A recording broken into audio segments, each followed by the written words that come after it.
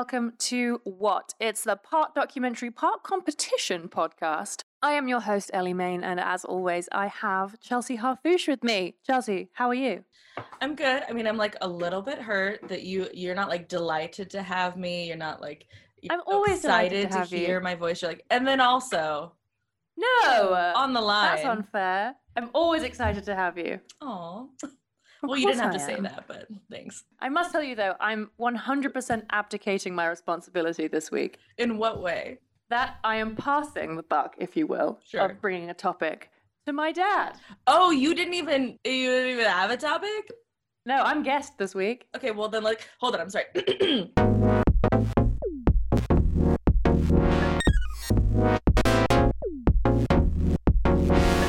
Hello and welcome to What? It's our weekly edutainment podcast. I'm your host, Chelsea Harfouche, and with me, as always, is Christopher Main. How are you, Chris? Yeah, I'm cool. Thank you. Classic Chris over here. We love that energy that he brings to the table every single week. And with us this week... Did you just fire me? You said you were passing the buck. I'm just rising to the occasion. That's fair, that's fair. And I'm only feeling slightly mocked. No, she's not mocking you, Dad. She's 100% mocking me. I mean, when in doubt, I'm always mocking Ellie. So please don't feel bullied. This week, we have the brilliant and lovely and never bullied Eleanor Main. Eleanor, how are you? Yes. Oh my gosh, pleasure to be here. Oh, I was so excited that you invited me on this 1 week. Yeah. Oh my God, I am so nervous to listen to the topics and to choose a winner. What? And I have no skin in the game. Well, don't get bogged down with the points. Just know it's supposed to be kind of fun, and yeah, it's like jazz. Dad, thank you for coming on the podcast. Jesse's furious. Oh, yes. My mom will be furious when this episode comes out. I want you to know I'm going to get in so much trouble that your dad, who does not live in the same country as us, is on the podcast before my mom. I might get murdered. Jessie is a self-proclaimed whatchamacallit. Oh. And I let her know that Dad was going to be on this week, and she was like, furious. I was going to really commit to calling you Chris, but then Ellie keeps calling you Dad, which does make sense. And like, I'm not criticizing you, Ellie, but are the audience going to get confused? Like, who's Dad? Who's Chris? If you hear the name Chris, that is my dad. I'll be calling him Dad for the duration. I appreciate that. Okay, good. That's what we needed. Yes, okay, so there's only 3 of us on this thing. Yeah. I am one of those 3 people. Chelsea is not my dad. I am Chris and also Dad. Yeah. It is kind of confusing. Yeah. We've got 3 people and 4 names. Yeah, exactly. That's hard. I've got 2 of them. It's up to you, dear listener, to decipher our riddle.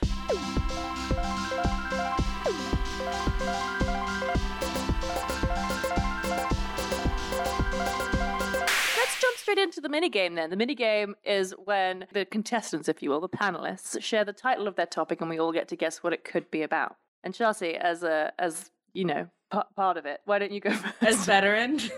As veteran, yeah. Sure. My topic, which I'm so excited to share with the 2 of you and also your mom who's here, but off camera, off mic. Yeah. I see. She's a presence. Yeah. Is the Grandest London Tavern. Ooh. Yeah. Gordon's is the oldest wine bar, right, on Villiers Street. Yes, I think it is. Yes, like medieval. Yeah, it's real old, very small ceilings. It's not the oldest, though. It's the grandest. The grandest. The Grandest London Tavern. Is it like, there's not a tavern at the Tower or at Buckingham Palace? Oh, wouldn't that be great if the Queen just had her own pub? I'm surprised she doesn't. The Monarch and Flunkies. The Monarch and Flunkies? So it's not that. It is actually not that, though. It's a bit of a misnomer, so I'm excited for us to like really get into it. Not really a tavern. Or it's not really in London. Or it's not really grand. You guys have nailed the 3 possibilities. I think it is definitely in London, because that would be a weird lie to tell. But the other things I think they could be flexible. For some reason, the only pub that I can think of right now is the Blackfriars, that one that's like a real skinny... Oh, yeah. It's just little triangle on the guy. north side of the bridge. But yeah. And on the other side of the bridge is one called Doggett's Coat and Badge. Who's that? Yeah, that's a sort of a heraldry thing. That's on the south side of Blackfriars Bridge. Okay, Dad, what's your title? My title is One Amazing Voyage for Mankind. Ooh. Is it about Daphne du Maurier? No. That is a solid guess, though, Charles. Look, I'm working with what I know, okay? Well, obviously, I'm thinking the moon. So it's not about the Apollo missions. No, it isn't. But it's about something that happened at the exact same time. Oh, okay. So we're talking like Cold War era. Is that? Am I right? Yeah. Yes, It's right. Towards the end of end of the 60s. Yeah. Yeah. What was going on at the end of the 60s other than the Cold War? I mean, I really feel that kind of stole most of the. Is that when you were born? I was alive then. Yeah, I was. Let's see. I was 8 when the moon landings took place. Oh, nice. Well, I thought it would have just been fun if you had kind of like misunderstood the format of the podcast and you're like, I'm going to tell the story of my life. What an amazing voyage. My amazing voyage into the world. Isn't that what your mum keeps wanting to do, is to bring a personal story? She does want to, okay, to be fair, some really cool things have happened to my mom, but I do keep trying to tell her, it's like, it's not a personal storytelling podcast. It is like an educational topic podcast. My amazing voyage, how I changed the world. Is it anything to do with the lesser known British space story? You guys did space stuff? Yeah, we did. But, it was kind of quite low key. In fact, no, but it is a British story. It's a British story, yes. A British and European story. Is it about somebody swimming the channel? No, but also I suppose the word voyage would suggest that it doesn't involve maritime thing. I mean, you've stumped me. I'm very excited to find out. Do you want to go first? Well, okay. Yeah. The reason I kind of thought about this was because Ellie told me that you guys were going to cover the moon landing on your podcast. It's true. 50th episode. Yeah. So the one giant leap for mankind or giant step for mankind, whatever it was. And so I was thinking about something that happened at the same time, which was the first guy to circumnavigate the world single-handedly in a sailing boat. Oh. Wait, that had never been done before. That had never been done before 1969. And in fact, the winner of that challenge arrived back in England in April 1969, so almost exactly the same time as the moon landing. There's like a classic novel, right? It's like Around the World in 80 days. That's but in fact, this took 300 days. Okay, so that one's fiction, is what you're saying. I always just assumed that meant it's like happening all the time. Isn't that a Jules Verne? Jules Verne, yeah. But so the year before, 1967, a guy called Francis Chichester went round the world on his own in a sailing boat, but he stopped in Australia for repairs. Lame. So the only thing that was still left to be done was to do it without stopping. Oh, just all the way through. To go all the way around. So to set off from the UK in your sailing boat and sail all the way around the world. Imagine a map of the world. Sailing around the world means heading from the UK down the Atlantic to the bottom of Africa. Okay. And then round the bottom of South Africa and then across the Southern Ocean. So like between Australia and the Philippines. Or do you go under Australia or over it? Yeah, well, you go past Australia basically and then round Cape Horn, down the Southern Ocean, round Cape Horn and then back up the Atlantic again. It's about a 30,000 mile voyage. Oh, it's too long. That's a long old way. The part in the Southern Ocean is super tough. That's the part of the south of South America. Yeah, between the bottom of South Africa and the bottom of South America is a really, really tough bit of ocean because it's incredibly rough, incredibly windy. Very choppy. You have to be a really intrepid sailor to even really want to go there. And immediately terrifying to me. Oh, yeah. Maybe you have some insight into this, being a boatsman. I think back to like, I've been on like a couple cruises. They were trash. And, you know, like that's like such a giant boat that even when the water was choppy, they had like hydraulics that kind of kept everything sort of relatively stable. But even that I found to be kind of frightening, right? Like, and that was like Caribbean. So it was like warm water, like relatively calm. I literally don't think I understand how like a small craft can go up and down like, you know, like a 10 or 15 foot swell without dying. They're much bigger than that. Oh, really? The waves are often over 10 meters high. How many feet is that? 33. Oh, I don't like that even one bit. We're talking 50, 60, 70 mile an hour winds. So like how? How what? How do they stay afloat? How do you do it without dying? Do you know? Up to a point. I mean, and not personally, I have to say, and I don't have any wish. I have no wish to do this. I mean, I think it's amazing that people do, but for me, sailing should be fun. And relaxing and enjoyable, you know. I mean, I'm more of a Mediterranean, Greek islands, gin and tonic kind of guy when it comes to sailing, rather than 30-foot waves in the Southern Ocean. No, thank you. But I have admiration for people that do. But anyway, what was amazing about this event was that it has kind of everything in terms of a story, because it's got amazing characters. Ooh. It's 68. The Sunday Times decided to have a competition called the Golden Globe competition, called the Golden Globe race. Right. So they said, right, you guys, you need to set off in 1968 between the 1st of June and 31st of October to do this trip around the world. And there's a prize for the first guy to get back and also the person who did it the fastest. And that could be different because there was a 3-month window, or, when you're allowed to leave. Yeah, 4-month window. If you went earlier, you probably would have better weather. So it was a bit risky going later. 9 people actually responded to this challenge. 5 Englishmen, a Scotsman, 2 Frenchmen and an Italian. And they set off in a great variety of different sorts of boat. You had a couple of guys who actually in 66 had rowed the Atlantic together. Aww. They were soldiers, military guys. And one was an officer, and who's a guy called John Ridgway. And he took a sergeant along, probably to do most of the rowing. Who was a Scotsman called Che Blythe. And Che Blythe actually became a very famous adventurer and sailor sort of off the back of this or after this. But at the time, amusingly, he'd never actually sailed a boat ever. What? Okay. After the Atlantic race, Che Blythe felt that Ridgway had got all the glory being the kind of the senior guy, whereas he'd probably done more of the most rowing. of the work, yeah. And they both went in almost identical but completely unsuitable boats. Right. And neither of them got very far in the race. They had to retire quite early. And then you had a guy called Robin Knox-Johnson, who was a British merchant marine captain. And these guys were all quite young. So Ridgway, 29, Blythe, 27, Robin Knox-Johnson, 28. Okay. And he had a very old boat. Originally, he was going to get a better boat to do this challenge in. But he was trying to sell his old boat and he couldn't. And he couldn't raise the money to build a new boat either. So he went in the boat that he owned, which was, again, rather unsuitable. It was a 32-foot wooden sailing boat that he'd had built in India. And it was very heavy and very slow and you would think and that very small. If you're about to take on something so massive, you'd probably get the right kind of boat. You would think. And some of them did. Okay. Another guy that was in the race, another English guy, was a guy called Bill King, and he was 57, so much older. But he'd been a submarine captain during the Second World War. So he's one of the few people actually to survive that for the whole war and come out the other side. Yeah. And he actually had a boat that was specially designed for the race. That's what you want. And it was unusual in that it was junk rigged. They had another Navy guy, Nigel Tetley. He was 45. He was a Royal Navy Lieutenant Commander. Okay. And he actually lived on his boat. Oh, I shall sail my house across the world. I get that. Decided to sail the family home round the world. That's pretty cool. And his boat was a trimaran. That is a 3-hulled boat. So a trimaran has like a hull on each side, kind of like floats, So if you're thinking of... like if you had a sidecar on a motorcycle, yeah, exactly. on both sides. Yeah, on both sides. Yeah, so like having floats on both sides. And it's to keep the boat upright. Now we're getting into it. There was another guy called Donald Crowhurst, an English electronics engineer who made navigation equipment, so sort of handheld radio direction finder things that helped you find before the invention of GPS. His business wasn't going terribly well. Nobody wanted to buy these things. And I think he sort of thought if he did this round the world challenge that he would get some publicity for his business. Oh, for sure. And he was a bit of a sailor, but only kind of, weekends around the Bristol Channel. He got a boat built to do this, another trimaran, quite similar to Nigel Tetley's. And these trimarans, by the way, were made of plywood. And so these things were quite lightly constructed. Like an IKEA kitchen. It's the cheapest wood you can get at Home Depot. Yeah, exactly. So they were made of that, but which is kind of odd thing to set off into the Southern Ocean with.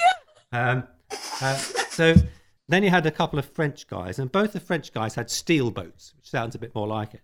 Yeah. Probably the most experienced sailor in the race was a guy called Bernard Moitessier. Yeah. He was an eccentric. He had been brought up in Vietnam, and he kind of like got fed up with living there. And so he literally just set sail and left when he was 20 years old. Very cool. And he never had a job. He just believed in sailing and being free. Amazing. Look, I'm just here for a good time, you guys. I don't give a fuck. He wrote a lot of books about philosophy and stuff like that. He was a real free spirit. There was very little technology in this race. The only thing that anybody took that was electronic was a radio. That's wild. Moitessier did not take a radio. He didn't take one. He's like, no, I'm good. His method of communicating was to put little messages in metal film cans, like old school 8mm film cans, and fire them onto the decks of freighters with a catapult. That's how he got his story out to the world. Then there was another French guy, didn't actually last very long in the race, who had a smaller steel boat. And then the last guy was an Italian guy called Alex Carrozzo, who was quite an experienced sailor, and he had a 66-foot boat specially built for the race. That's a big one. Yeah, in a theory, he had the best boat. Mm-hmm. Normally, a yacht has a single keel, which goes down the middle of the boat with a big weight on the bottom. Big, heavy guy. And it keeps the thing stable. So Ridgway and Blythe, they had these fiberglass bilge keel yachts Bilge keels are where you have two keels, one on sort of each side of the bottom of the boat. Nowadays, most boats are made of fiberglass. Because it's so light. Leisure boats, yeah, it's light and strong. But in the 60s, it was the brand new material. They didn't really know quite how to design them. In a sailing boat, you have a mast, and what stops the mast just from falling over is these metal rope called shrouds and stays that basically hold the top of the mast to the sides of the boat and to the front and the back of the boat to stop it falling over. Those have to be attached to plates that are attached to the hull. And so the hull has to be strong enough to take those forces. So if you don't know what you're doing with fiberglass, they could just rip out. And that's what happened. So the shroud plates started ripping out of the side of the boat. They're out. So they're out because they just went in completely unsuitable boats. Fougeron and King was subject of what happens when you go out into sea in a small boat, because you're talking about how do you do that? How do you survive that? If you get involved in a storm in a sailing boat, you can suffer what's called a knockdown. And that's where the wind blows so strongly it just blows your boat over. Right. Even if you've got a big old keel. Yes, and if you've got a big central keel, your boat will right again. Right. Because if you think about it, once it's gone horizontal, then the weight of the keel will pull the boat back upright. Okay. The problem is that you're quite likely to sustain serious damage, and or if it's never happened to you before, you will totally lose your nerve. Because it's about the scariest thing that could ever happen to you. And so that is what happened to Fougeron and King. They had knockdowns and gave up. And they didn't like it? Officially spooked, heading home. And then Carrozzo, who had the best boat, gave up because he got sick. He got an ulcer. Okay. I got ulcer all the time. I don't give up. He had to pack it in after 6 weeks. He had basically 4 guys who seriously competed for this race. So you've got Catapult Man. So you've got Catapult Man, who had probably the strongest boat. Fan fave. And the fastest boat. And he was also the most experienced sailor. So you could say that Bernard was the favourite. And in fact, he was the bookies' favourite beforehand. Hell yeah. You've got Robin Knox-Johnson, who is an accomplished sailor. And although his boat is slow, he's very strongly built and actually capable of surviving the Southern Ocean. Okay. And he left very early. He left right at the beginning of June. So he was always the leader. So it was Hare and the Tortoise. He was doing the tortoise. So he was probably just trying to do the first batch. He knew he wouldn't be the fastest, but he thought he wanted to be the first. Okay. And then you had the 2 trimaran guys. So going back to what we're talking about surviving the Southern Ocean in a small boat. The thing about a trimaran is, because it's got these 2 enormous floats, it actually stays more upright. Yeah, a bigger surface area. Yeah, and actually a sailing boat goes faster if it stays more upright. But the problem with a trimaran is, if you get knocked down in a boat with a keel, you will right. That will not happen in a trimaran because there's no keel, there's no weight to do that. And so if you come off a 33-foot wave, not so good, you're... And the danger is not when you're across the wind, it's when the wind is behind you, because the wind is pushing your sails. And if you're not careful, you'll just like go and do a somersault. No! It's called pitch poling. Spooky. And if that happens, there's no way of recovering it. Is there any way of recovering you? No, you've had it. You're a dead man if you pitch pole in a trimaran in the Southern Ocean. So you've got to be a good enough sailor to make sure you don't do that. And a high risk, high reward situation. Nigel Tetley, who's the Royal Naval Lieutenant Commander, was actually a brilliant sailor. Being a Naval Lieutenant Commander. He got his trimaran all the way round Cape Horn. Oh, and so he did the Southern Ocean. He did the Southern Ocean. He got almost all the way around, and we'll talk about what happened in the end just in a second. Oh, crikey. And that leaves Mr. Crowhurst, who was the crazy inventor guy, who also had a trimaran. Because he was an inventor, he had decided that he could modify his trimaran to make it safer by having this inflatable airbag at the top of the mast. So if you kind of pitch poled or you went over, the bag would inflate like an airbag in a car. And pop you back. And stop your mast from going under the water. Oh, nice. Yeah. Okay. And this was going to be computer controlled. And this is where the parallel with the moon landing is interesting. Yeah. So they had enough computer power to get to the moon. This was when a computer was like a whole room. Yeah, it was like a wardrobe. It's 3 wardrobes in a room, wasn't it? Yeah. So, but he thought he could do this kind of computer controlled thing. But he actually left on the very last day you were allowed to go, on October the 31st, because his boat was not ready. And he had this airbag thing up there, but he'd not connected up any of the wiring because he just hadn't had time. And so he left with his boat seriously half finished. Ooh, that's not what you want. And the idea was he would fix it as he was going along, but it's kind of tough when you've got to do everything on your own. Yeah. My money is definitely on Martinez. Martessier. Who's Martinez? Yeah. On Martessier. As the race progressed, Martessier was always gaining. Yes. And Knox-Johnson, he was always faster. He was one with the boat. Yeah, he had the right boat and he had the right skills. This is no problem for me. I am quite fast. Tetley, I'd say, was absolutely masterful in a completely unsuitable boat and dangerous boat to be on, really, in the Southern Ocean. Right. He made it, and it's an incredible feat of seamanship. Amazing. What he did, I think. Crowhurst realised quite early on in the piece, 3 or 4 weeks in, he was never going to do it.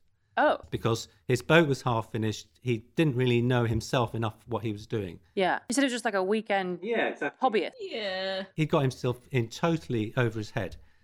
He had further problems because he'd borrowed all the money to buy this boat. And in the end, because he'd underestimated and had to go back to the guy for more money, he'd had to give him a charge over his house and over his business. And What, as like collateral? as collateral. And the terms of that deal were that if he did not finish the race, he would have to forfeit all those things to pay for the debt. And this was a guy who was married with 4 kids. Oh! She was pissed. The stakes for him were very high. If he didn't finish the race, he would lose everything. And so he was caught. He knew that his boat was not good enough and that he was probably not good enough and that he could not take this boat through the Southern Ocean. He would die. And he can't go back with And his he tail can't go between his back legs. because he would be ruined. So he had the choice between being ruined and almost certain death. Death. He decided that there could possibly be a third option.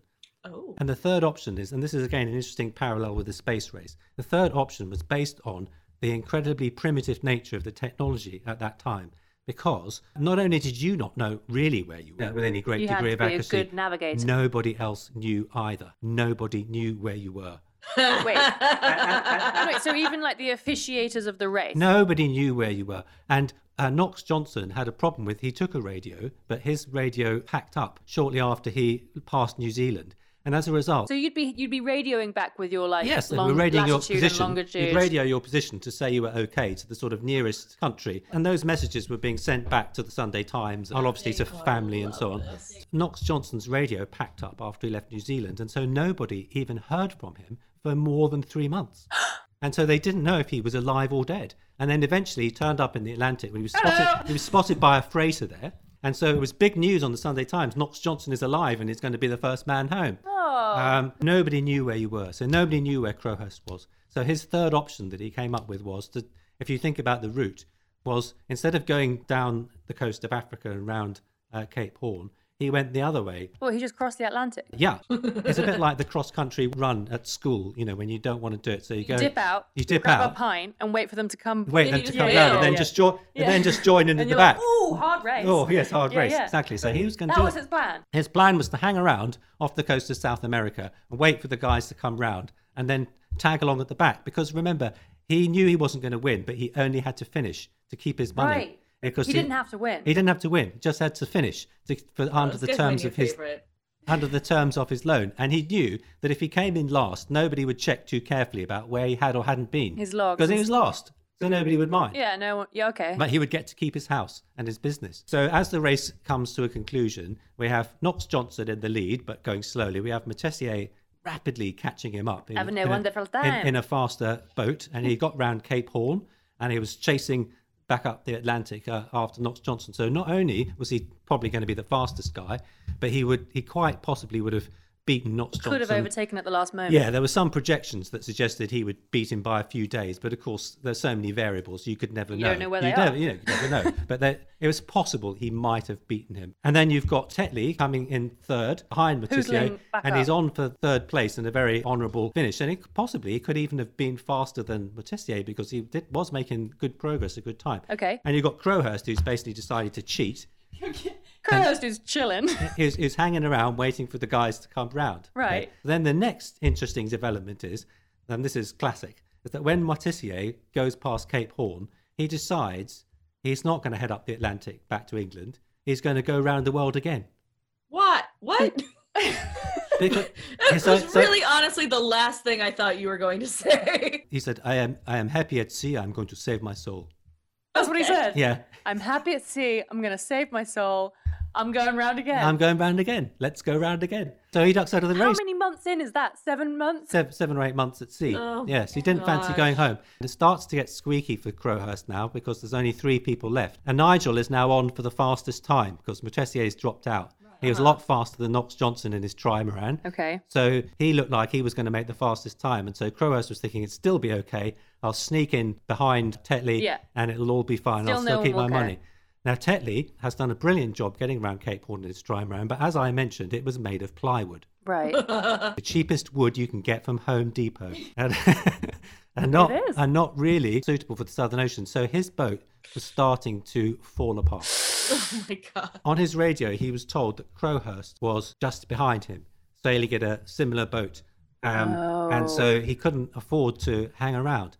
And so he pushed, instead of saying, right, this boat is nearly dead, I need to just nurse it home. All I've got to do is get home. I'm going to get the fastest time, because he was like 2 months ahead of Knox Johnson's time. He wasn't like a few miles ahead. He was in a different league in terms of his speed. Because he thought that Crowhurst was just behind him, he went hell for leather and pushed his boat and didn't slow down. He just put all his sail up, because he had to keep going. He had to stay ahead of Crowhurst, even though Crowhurst hadn't even left the Atlantic. And so Tetley's boat sank 1,000 miles from home. 1,000 miles from home in a 30,000-mile race. God. He sailed 29,000 miles in a plywood trimaran. And he was on course to set the first solo circumnavigation record, and he sank because he thought he was being chased by a man who hadn't even done it. Hadn't even done it. Thank goodness he was picked up. So he didn't die. But his boat sank, and that was the end of his race. And because he was just the guy that sank and didn't finish, he never got any credit at all for what he'd achieved. And there's a tragic end to that, which I'll come to in just a sec. Then there was a big disaster for Crowhurst, because he was going to be then on for the fastest time. Only 2 guys left in the race. And so Knox Johnson was almost home by then. In fact, I think he was home. By the time all this happened, he'd got home. He'd set his time of 300 and something days. He was the first man, and he'd been lauded into Plymouth with a huge flotilla of boats and welcomed home as a hero, which, he was the first man ever to sail solo around the world. So he was and still is a hero. He's still very much alive. Oh, good. My interest in this race came because when I picked up the boat that I now own from Portsmouth Harbour in September 2017, on the same finger pontoon as me was this beautiful old sailing boat called Suhaili. And so I Googled it, and I discovered that this was the first boat that had ever sailed solo around the world. Oh, wow. So I was on Johnson's boat. I was on the same... Yeah, he's restored it, and he still sails it. That's a pretty cool piece of history still floating around. Yeah, so he was welcomed back home to Well Plymouth. done, Robert. So there was Crowhurst, still out there in the Caribbean, actually. Filled with a cold dread. A cold dread that when he got home, all his log books would be examined. They would know that he cheated, and he would lose all his money anyway. And be really embarrassed. Yes, and he would also be a complete pariah. Yeah. For what he had tried to do. So nobody knows what happened to him, but his boat was found by... The trimaran? His trimaran was found some weeks later with nobody aboard. Oh, he dipped. He'd written a lot of stuff in his logbook, which had become increasingly crazy. He'd obviously more or less sort of lost his mind with the pressure of what he was trying to do and the awful problem that he'd set for himself. And so it's always been assumed that he stepped off the boat. I mean, I won't go into all the stuff that he wrote. It's all about him being a cosmic being and so on. That story, the Crowhurst story, is quite famous. It's just recently been a film with Rachel Weisz and Colin Firth called The Mercy. So Robin Knox Johnson won both, and he actually donated his £5,000 prize money to Donald Crowhurst's widow. Oh, good guy move. Which shows what a gent he is. Marchesier carried on sailing, and eventually he had to save his soul. Most of the others who'd pulled out went on to do various other things. But Nigel Tetley never really recovered from the disappointment of unjustly having to sink 1,000 miles from home, and he actually committed suicide a couple of years later. That sucks. For me, he's the sort of unknown tragedy of the race, I think, because I actually think what he did was absolutely brilliant. In terms of his sailing ability, and I suppose it doesn't make as good a movie. I suppose no. So he is the forgotten man. So a pretty incredible thing, first guy to sail around the world in 300 odd days, and that happened within a few weeks of the moon landing. And we had enough technology to get these live pictures of people walking on the moon. Allegedly. The guy who was sailing around the world, we did not have a faintest clue where he was for 3 months. That's fun. That was fantastic. It was very good. I'm just going to start off with a base of 7. So many incredible characters and twisty turnsies. I'm going to add 3 for every 10,000 miles they had to sail. Perfect. I'm going to add 2 just for the mad Frenchman and his catapult. And then I am going to take away 3 points for the suicide, because that is depressing. That was sad. And that's on you. Chris, I'm going to give you 9 points for each of those wild and crazy guys. I'd love any story about just sort of like hubris of just like sort of like upper middle class, like merchant dudes being like, Yeah, I could do that. Yeah, that'd be fine. Who needs experience? I could do that. That'd be fine. So I'm going to give you another 5 points for that. I am going to take away a point because you don't know where Crowhurst is, because I think he's probably alive and he might be Mitch McConnell. Yeah, there's a lot of conspiracy theories. Really? Yeah, about Crowhurst. He was, I think, 36. Yeah, so he could still very much be alive and ruining the Senate. Pretty similar age to Mitch McConnell. But you know what? I'm going to round it back up, and I'm just going to say I'm going to give you 5 points just for like the sheer dad energy that the story has brought to the podcast, which I think we've been missing for like the past 37 episodes. We haven't had. That's true. We haven't had this like had dad that. power, and I'm so glad that you could bring that.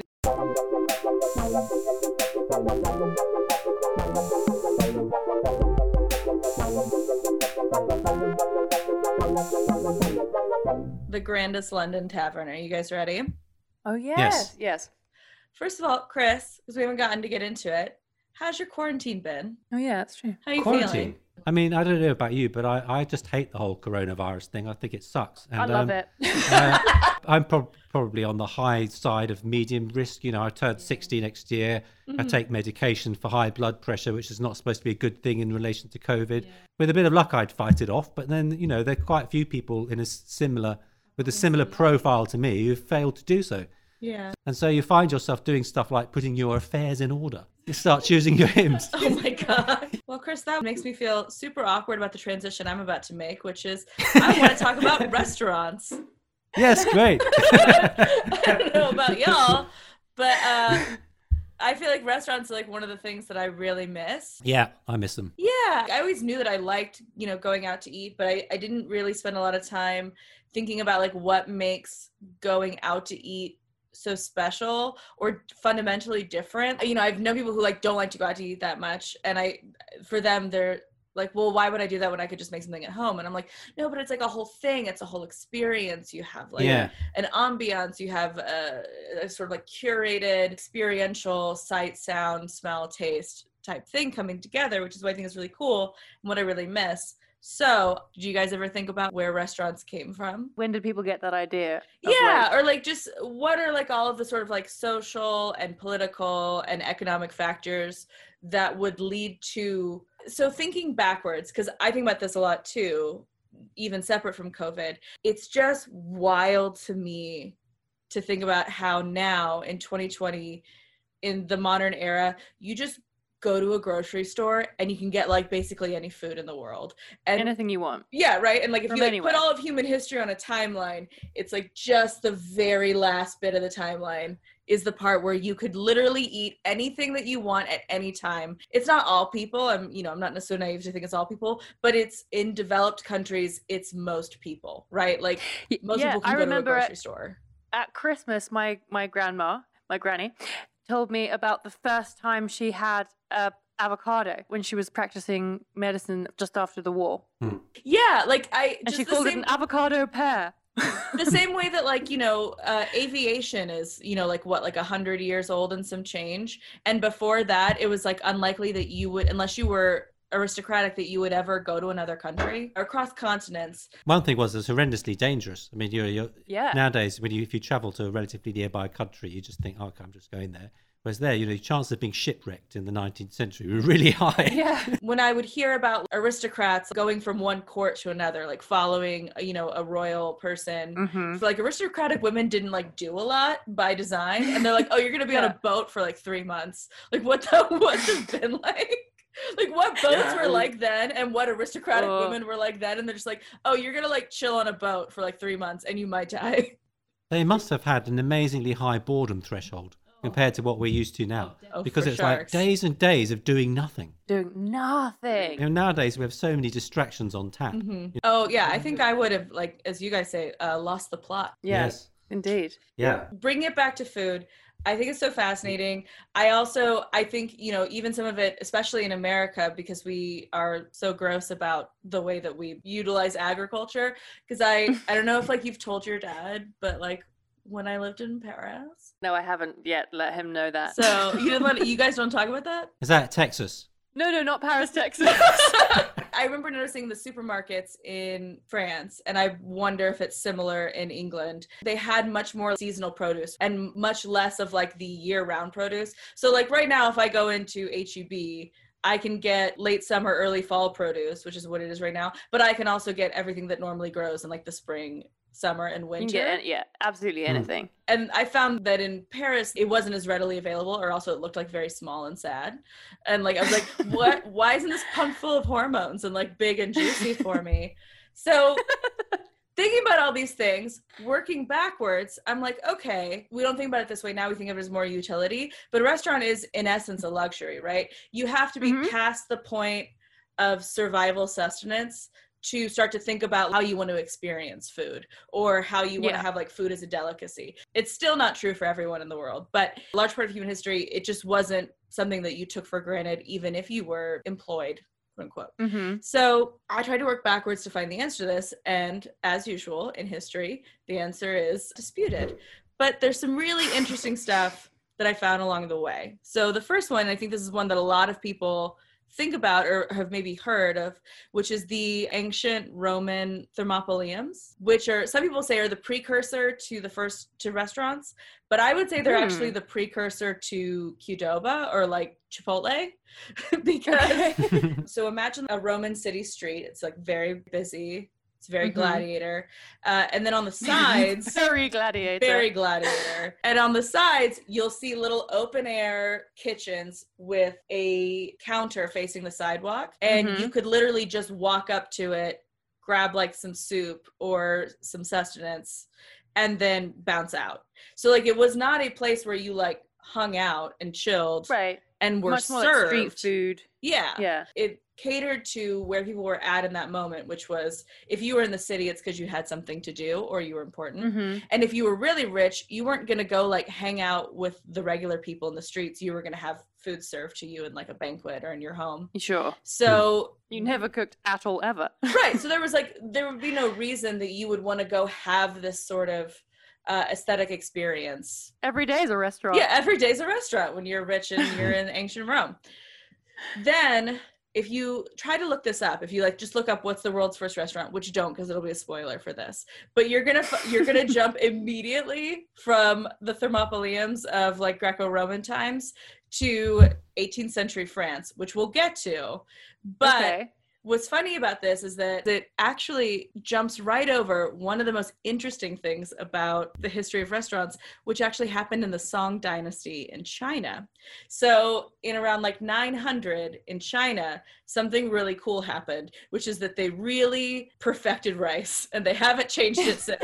But they it was like this great sort of like two things happen at once. One is they came up with a new strain of rice that was like much less delicate. Before that, rice was like, oh, like I'm such like a pretty princess, and like it was like constantly rotting before they could, because like rice is grown in water essentially, so it was really delicate. If you didn't have just like almost like an orchid, like if you didn't just have like the absolute perfect temperature, water, everything, the rice would rot. And so there was widespread famine all across China.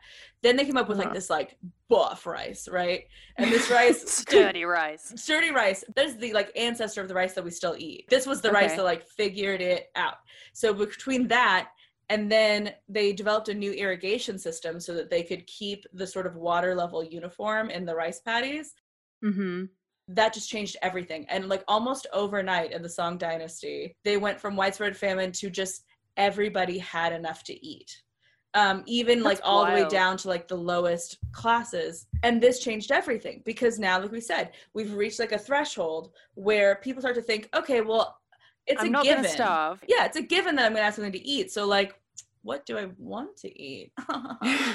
The reason that sometimes this doesn't come up as quote unquote the world's first restaurants is because, similar to the thermopoliums, it's still sort of a fast casual thing where you don't have some of these things that we consider really important facets of a restaurant, like service. A part of the experience. Yeah, the sort of like, you don't sit down at a table, have someone serve you. The other big thing is a menu. The idea of a menu is sort of like integral to the idea of a restaurant. And they didn't have that. But what they did have that didn't come about, I mean, almost until like the 20th century, was they had regional restaurants. So you could be in a city in China, and then you could go to a Nanshi restaurant, which was a southern food restaurant, a bakery restaurant, which was a northern food restaurant, or a Chuanfan, which was Szechuan food.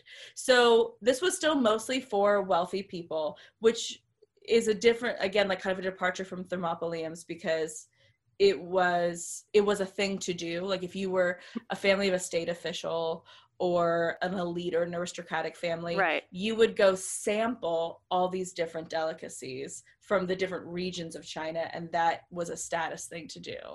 But you still didn't get to choose what you ate. Right. That came later. It was like, this is it. So then now we do skip all the way to the 18th century in Paris, Natch. And I think you guys kind of touched on this a little bit when you were guessing what the topic was. But obviously along the way, especially in like medieval Europe, there are taverns and pubs. Yeah. Those are obviously precursors to restaurants, but they're not considered the first restaurants because they're primarily about drinking or about lodging. So like if the primary motivation was lodging and they're like, oh, well, if you're going to be here for 9 hours, you're probably going to get hungry. You know, my wife makes a pretty good like meat pie. It's not exactly the same thing as a restaurant. Right.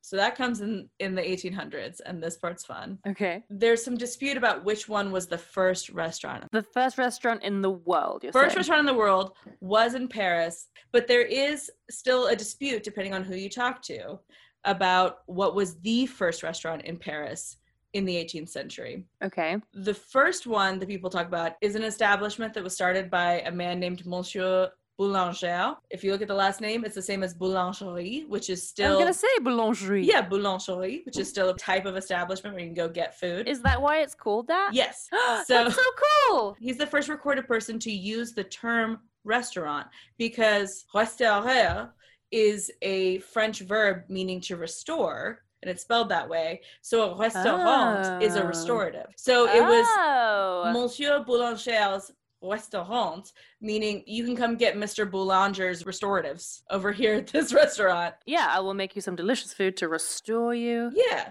you can come here and get some nice treats. So establishment, a restaurant. So it's this really novel concept. The reason that it's often considered one of the first restaurants is because he had the first menu. And again, this is the part that really starts to revolutionize things, is the idea that you would go to a place and pick out what you want to eat. So that was a big deal. Now, there are some like food historians or French historians who say that Monsieur Boulanger is a legend. So he's not real. Yeah, they're he's like, mythical. yeah, you know, Monsieur Boulanger, he's like up there with King Arthur. He's not real. It's just a big restaurant trying to give you like some cool guy to think about. Okay.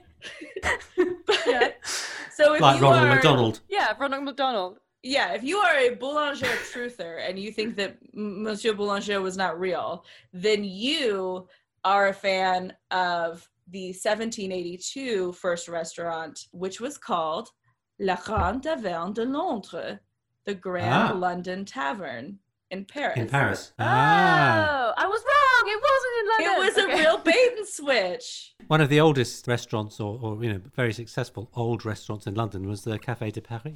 Oh, that's my fun. gosh. Y'all just been obsessed with each other since like the beginning of time.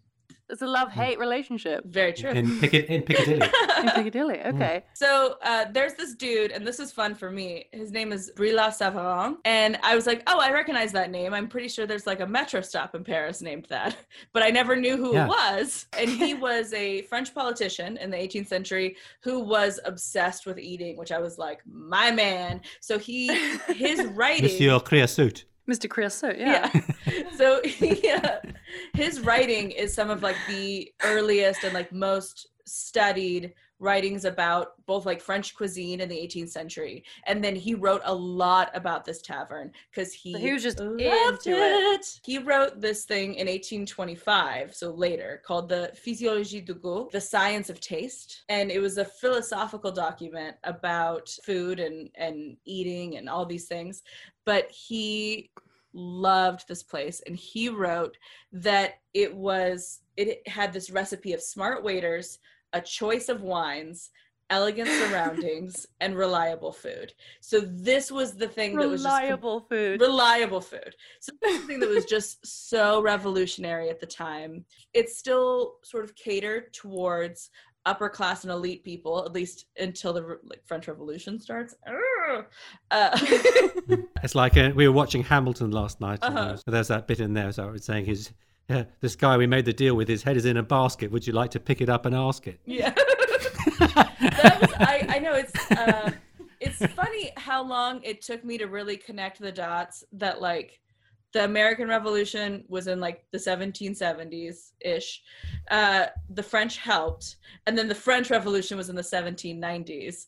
And we were real like, yeah, the Americans are like, oh, we're busy though. Oh gosh, we're like really new and young, and we're just babies, and we cannot come help you. But like, thanks for all those boats. That was great. Back to this tavern. It's mostly for elite people until the French Revolution, and then you have this rise of like the bourgeoisie, right, and like this sort of this like middle working class. And they're like, hey, we want restaurant too. So I want that. I too want restaurant.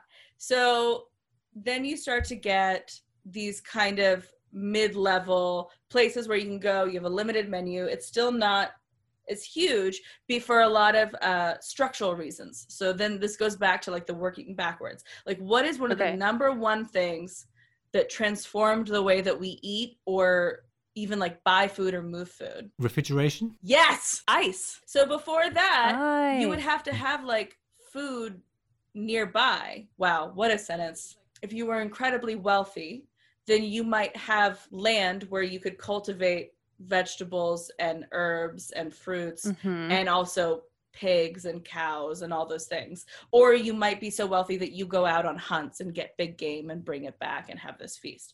So in the 1800s, when ice becomes this huge market, and that in and of itself could be like an insane what topic, because this is like the 19th century deadliest catch of just like, I'm big strong man, I'm gonna go out to like the, you know, northern reaches of the continent, or in America, I'm gonna go to the Great Lakes and I'm gonna like fuck up some ice and like chop it all up and bring it back as fast as I possibly can, right? And then they would just have literally, like, you know, you've heard the term ice boxes, just like a big box of ice for as long as you can keep it. So you have to have just like this giant chunk of ice to like put your food near, but it changed everything. So that happens at the same time as the Industrial Revolution. And then you have, instead of you have only like elite people working in cities who have, again, like big grounds and land and things like that, or people who are working mostly sort of like provincial jobs on that land for landowners. Now you have people living in cities, working city jobs, working in factories. These people can't eat at home the way that you would if you were one of those two former things. So now they need an option to eat while they're in the city working. And that's how you get like these all days, right? So this idea of like breakfast, lunch, and dinner, you can come get this food. That goes in through the turn of the century. And of course, you still have these fancy upper crust restaurants developing at the same time. But this is how we get restaurants that... Well, rich people got to figure out how to be better. Yeah, they're like, oh, wait, my poors that work at my factory get to go to a restaurant? I want restaurant, but make it fancy. So the way that they made it fancy is, again, the way that they made it fancy is the thing that we now take for granted at almost like every level of culture in modern times, which is they were like, oh, well, they eat food that like, they eat like whatever they can get, right? So it's like beans, it's bacon and cured meats, it's hard bread, or like bread that can be made that day. For us, it is, it's food from different places. Venison. So seafood, big game is a big one because it means that you were wealthy enough to hunt, or the restaurant could employ like hunters to go out. It's seafood because seafood, because of how difficult it would be, again, you have to have a boat full of ice, which was wild at that time. Seafood that's why seafood now has a connotation with being like an upscale thing, right? It's still relatively hard to transport, but it started as like, oh, the fact that you could have fresh fish was just like wild. And then there was a time where restaurants especially in like big cities like London or New York, were fighting to have the like rarest delicacies, which kind of sounds sort of familiar, like to be the most creative and weird. So it's like going out and searching for truffles or searching for like unknown combinations of herbs. People were getting kind of sick, but it was fine. Who cares? Because we didn't have the we didn't have like the health codes yet. Which brings me to my last really fun little tidbit, which is, and again, I wonder how much of this is like a thing in the UK, so you'll have to tell me. But you know how like, or maybe you don't, like classic Americana, like 50s diners, the vibe is it's almost sterile, right? It's like all the like metal and like plastic covered everything. Stereotypical American diner. Have you ever wondered why that was like such a style in a diner when it's such a departure from the way restaurants have always looked and even like look now? I guess I just always kind of thought it was, looking back, I guess you just kind of equate it with the 50s style, like the chrome and the like leather. The atomic age type stuff. So that's definitely part of it. Another part of it is that there were no like health codes until a little bit later. And so that was around the time that people first started to get freaked out about like, wait, I'm going to have somebody else make my food, but I don't know what they're doing. They could do literally anything. So there was this push to make restaurants look very like clean and sterile to give you this like illusion of health and like make you like associated with like medical places. Just to make people feel safe. Yeah. Security theater, exactly. And then that brings us now to the level of food security that we have, that you're just like, what do I want? Do I want like a burger? Do I want tacos? Do I want like what regional cuisine from around the world do I want at what price point with what level of like aesthetic experience? You can get anything you want. That is wild. And get it delivered as well now. Yeah. Well, I'm gonna go get it myself. Or I went to a place in San Francisco, because you know they're all like tech monsters, where it was an entirely automated restaurant. So, and I'm sure they probably have those in like Japan too, but you would go and you'd like interact with like, it was like a big computer thing, and you'd pick what you wanted, and then they had a conveyor. They were like grain bowls, so you'd pick like the grain and then like the protein and the vegetables and stuff, and then they had like a little automated thing that would just make it for you. And then you go sit down. That's so wild. It was really weird. It's one of the only places you could get lunch for like under $10. So it's like we're coming real circle now, where we went from did you get enough to eat to is the food good to what was the experience of the food, and now we're coming all the way back around, which is like, is the food fast enough? Can you get it fast enough to go do your other stuff? Can you get it fast and cheap? Yeah. I think one of the things with the pandemic and not going to restaurants is it's kind of made me realize how conditioned we are to what you have to pay to eat in them. Particularly if they're anyway half decent. And for me, there's an interesting contrast with, you know, your sense of cost for other things in life. So behind me is an ironing board, because they were making some clothes and stuff earlier. And every now and again, the iron falls off the ironing board and breaks. And you go, oh, we have to buy a new iron. That's £38. As from Amazon. That's terrible. But you go into a restaurant and you have a couple of starters and a main course and put it in £4 over, and the bill comes. It's 126 quid. You go, oh, that wasn't very nice, was it? No, it was a bit average and mediocre. Oh, never mind. 126 quid, no problem. Yeah, it's true. You just, because you know that's what you knew before you went. That you would have to pay that. So your perception of it is not any different from the reality. I think I will and ah over a shirt that I will probably have for about 10 years. Yes. So, £50. $50. Oh, that's a lot. Much. That's a lot. And then you're in a restaurant, you're like, oh, this wine's only 65. Yeah. And it's going to be gone in 10 minutes. In 20 minutes, I'll be ordering another one. Yeah. Another. We have completely different standards, things that are actually going to last us for ages and things that we're going to consume that night. These fleeting experiences. Yes, it's interesting. There's been at least one time during COVID when I think we were feeling particularly sad, that we decided to splurge, and we probably spent close to $100 just getting food delivered, because it's like we got it from like a nice place, and we got like the cocktail kit, you know, that they'll send home and stuff like that. Whereas, and then yesterday, because we're redoing our living room right now, because like what else are you gonna do? And we went to go we went to this like vintage shop that had these really nice furnishings, and they had this beautiful like mid-century coffee table where the top of it was shaped like this like beautiful like banana leaf, and it was like all gold like kind of carved, and it was $90. And I was like, $90 for a beautiful one-of-a-kind table that I'm going to use for the next 15 years? Go fuck yourself. I'm not going to spend $90 on that. Like, and now, exactly. now you're saying this, and I'm like, wow, that was really stupid. Should have gotten that table. Spent $100 on the ribs instead. Yeah, whatever they were.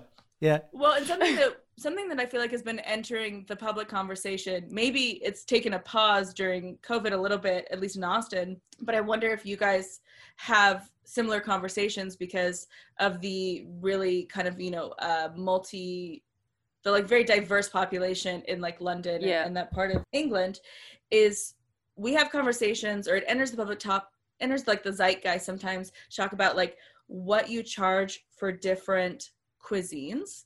So I think about it like, Ellie, I don't know if you remember this, but Elizabeth Street Cafe, that Vietnamese restaurant on South First. Yeah. It's this Vietnamese restaurant. It's really delicious, really good food. They have, and so like their banh mi probably averages like $8 to $14 a sandwich, and their pho averages like, I don't know, like 12 to all the way up to, they have a $24 pho because it has lobster in it. So they have like a lobster pho, and people got really mad where they were like, oh, well, there's all these like mom and pop Vietnamese shops around Austin because we have a big Vietnamese population where you can get like a $2 pho or like, like a $3.50 for a banh mi. Like, why am I going to go to like this bougie part of town, spend $22 on a pho? There's like an implication that there's like a racist element to it, to which then I think the interesting thing is like, well, why will you spend like $45 on a French plate, which is still meat and vegetables at the end of the day, but you're incensed at the idea of spending $20 on Vietnamese food. Yeah. It's like, how do we decide like which cuisines should be expensive? I definitely had like a bit of culture shock when I came back from Thailand because I got so used to paying 50 cents for a meal. Yeah. That I would be like, I'm sorry. You want me to give you 4 Great British pounds for a sandwich? And the guy at the shop would be like, I don't care. Take it or don't. Yes, like, please. I had reverse culture shock because when I was living in Paris, I was 20. So when I was living there, it was my first experience being able to go to bars and like legally, buy drinks.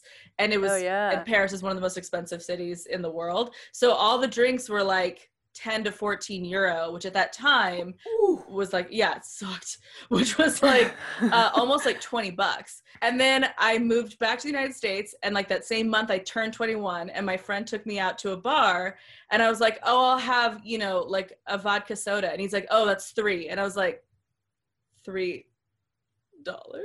Like $3? And I do think that was where all the problems started. I can trace it all back to that moment, actually. Yeah, $3. Oh, great. I can have 7 of those. Oh, like 7. Exactly. Like Chris gets it.